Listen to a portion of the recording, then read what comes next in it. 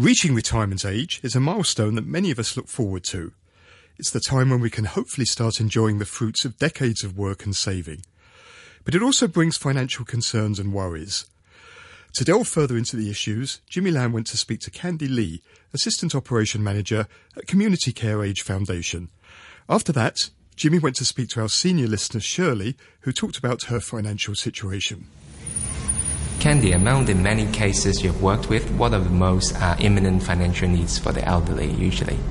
Most of our elderly that I work with are living in public estate. They need to pay quite a big amount of expenses on their medication for chronic disease and rehab treatment on functional degeneration. In Hong Kong, over 70% of elderly have one or more type of chronic disease, and every day they are taking over 2 types of medicine. Although the government is already subsidizing the treatment and medication through public hospital, the elderly still has to buy service from private sector due to long waiting time for the service from the hospital, public hospital. Let's say an elderly has a degenerative knee pain and need regular physiotherapy to relieve the pain. Right now, they won't get the service from private sector unless the doctor diagnosed that their joints to be deformed. But the knee pain is happening every day to elderly. That will make the elderly to look for the service, the rehab treatment from private sector to relieve the pain as soon as possible. But it is a big finance burden to them. And about their job or the use of money, I'm assuming they mostly retired from their job and they rely mainly on the savings or NPF?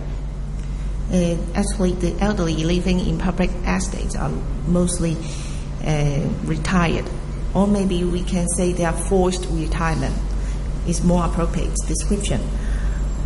They are old and low education level. Even they want to work, they can only participate to some low wage job. Therefore, most of them rely on the saving together with the government allowance, like Social Security Assistance Scheme and old age living allowance, to cope with their basic living expenses. This can support them to buy some consultation service and medicine from private sectors. This increases the demand on the public medical service. So that's why the A&E service is so tight this period. Now, let's turn to our listener, Shelley. Shelley, can you tell us your current situation? Yes, I'm 69 years old. You don't look like 69. Oh, thank you. Most of people told me about this. Oh. And I became full-time housewife around 20 years ago. And my husband passed away in 2012. And totally, I have 7 children. 4 daughters and 3 sons, and a few granddaughters too. And I have a big family. Yeah, indeed. And how are you doing in terms of your financial situation? I can say I'm just doing okay. And my current income is mainly from dividend from Hong Kong stock and my property rent and some pocket money from my children, just like all the families in Hong Kong. And what are your main expenditure items? Wow, I spend a lot on my medicine. You know, in Hong Kong, we have to pay a lot on this medical. And in these few years, my health is getting worse, and my recovery period is longer than I expected. I used up the annual around 2,000 Hong Kong dollars healthcare voucher provided by the Hong Kong government very easily. I need to use all my own money to pay all the follow-up medical checks. And on top of that, I spend around 4,000 Hong Kong dollars each month to hire a Filipino maid to take care of myself. And the other, I think I spend mostly on the cooking. Because I got of many children and grandchildren, I need to prepare a lot of soup and food for them, and for them to get it on weekly basis. So you're very caring to them. Yes, of course. I love them very much.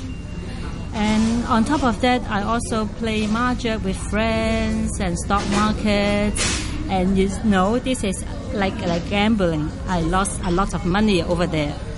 And lastly, what financial concerns do you have, Shelley? As I'm getting old, my main concern now is on my health. So far, I'm so lucky. I'm quite healthy and I can walk and travel on my own. But I fear I need more money for my future surgery or other medical checkups. It's so expensive in Hong Kong. And the other concern is about my property renting out. I look too kind in front of all my tenants who sometimes do not pay the rent on time, and sometimes they pay less than I expected. But I don't want them to damage my flat, so I tend to give in. So the rent I'm receiving is quite low. That's a little bit sad, but that's okay. You just heard there from our listener Shirley talking about some of her financial worries. We went to get some advice for her. Jimmy Lam spoke to Alvin Lam, money coach at Skylar Professional Development Resources. Alvin, Shelley have 4 issues, so let's tackle them one by one. First of all, it's about her health costs or insurance. Is it very hard for elderly to get insurance? Actually, you know that when people become old, they usually spend more in the medical or in the hospitalization charges. So for her, I think she really need to plan for this one. However, for Shelley's case, she is already 69, so she may be unable to buy any health insurance from insurance companies now. So what she can do is to save more as the medical reserve to pay for the future medical costs. Usually, I would suggest people at this age to do more bank savings or pay up insurance plans as the medical reserve tools. And the second issue is about her habits. Actually, she is very enthusiastic about mahjong and also stock market. So we want to keep elderly people active, but we don't want her to spend a lot on those items. So how can we make a fine balance? I think it's also very common now for people to pay more attention on the stock markets because now it's a record high from past few years. And indeed, buying stocks and playing mahjong are common for Hong Kong adults, no matter at what age. However, if spending too much time and money in these events, it may not be healthy. And for retirees like Shelley, though they do not need to work, they still need a timetable because they have plenty of time to develop their interests. If they don't spend the time wisely, they may have some other issues happen, like the mental one or thinking too much at home. Yeah, thinking too much, right? You're right.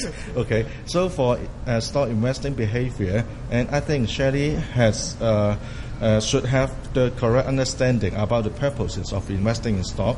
If just for fun, she should control the amount to a comfortable level, such that in case she loses all money, her living standard can still be maintained. Like a stop loss, stop gain. Yeah, right. Yes. Actually, when she involved in the investing game, she should have the expectation that she cannot get anything. So if she has such attitude, I think she will be more comfortable to play or to invest in stocks.